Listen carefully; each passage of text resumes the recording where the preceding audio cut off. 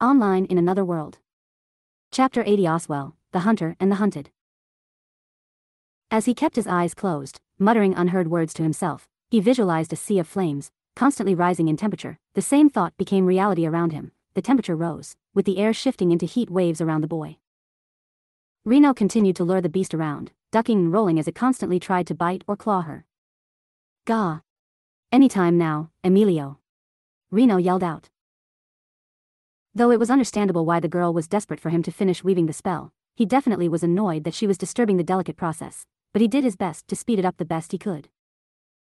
He could hear the snarls of the towering beast as it rushed towards Reno, trying to swipe at her as she used her nimbleness to evade it, but just barely. "All right, bring it here," he called out, opening his eyes.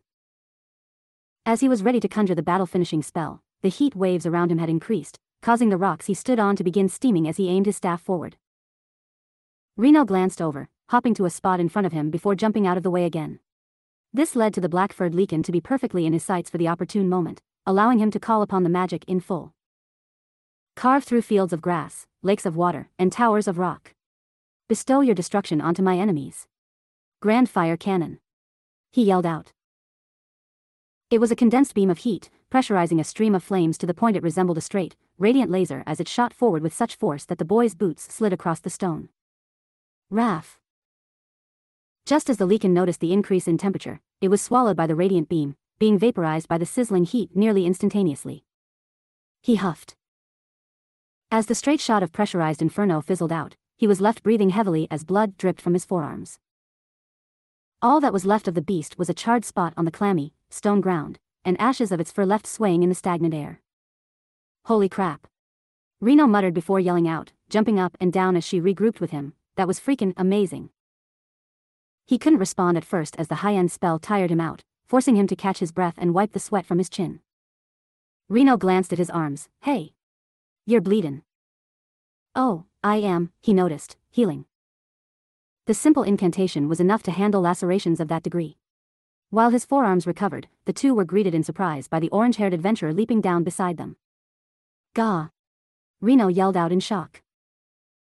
Out of pure reflex, the girl had almost dug her dagger into the clown-like man's neck, but was stopped as the boy got between them, stopping her. "This is Lawrence, I told you about him, he's an ally," he told Reno before looking at the man, "and this is Reno, my partner in this mission." Lawrence held his smile, not having flinched despite having that dagger aimed at his neck, bowing forward. "A pleasure to make your acquaintance. I've handled all of the guards on this floor." With that said, he noticed the amount of blood that was on the pale man's body, definitely supporting the idea that he just got done butchering a number of people. "Right, nice job," he muttered. Reno finally relaxed, though still seemed creeped out by the man. "Well, that just leaves Oswell then, right?" "Indeed," Lawrence said. "Why were you here anyway?" "Who the hell are ya?" Reno asked.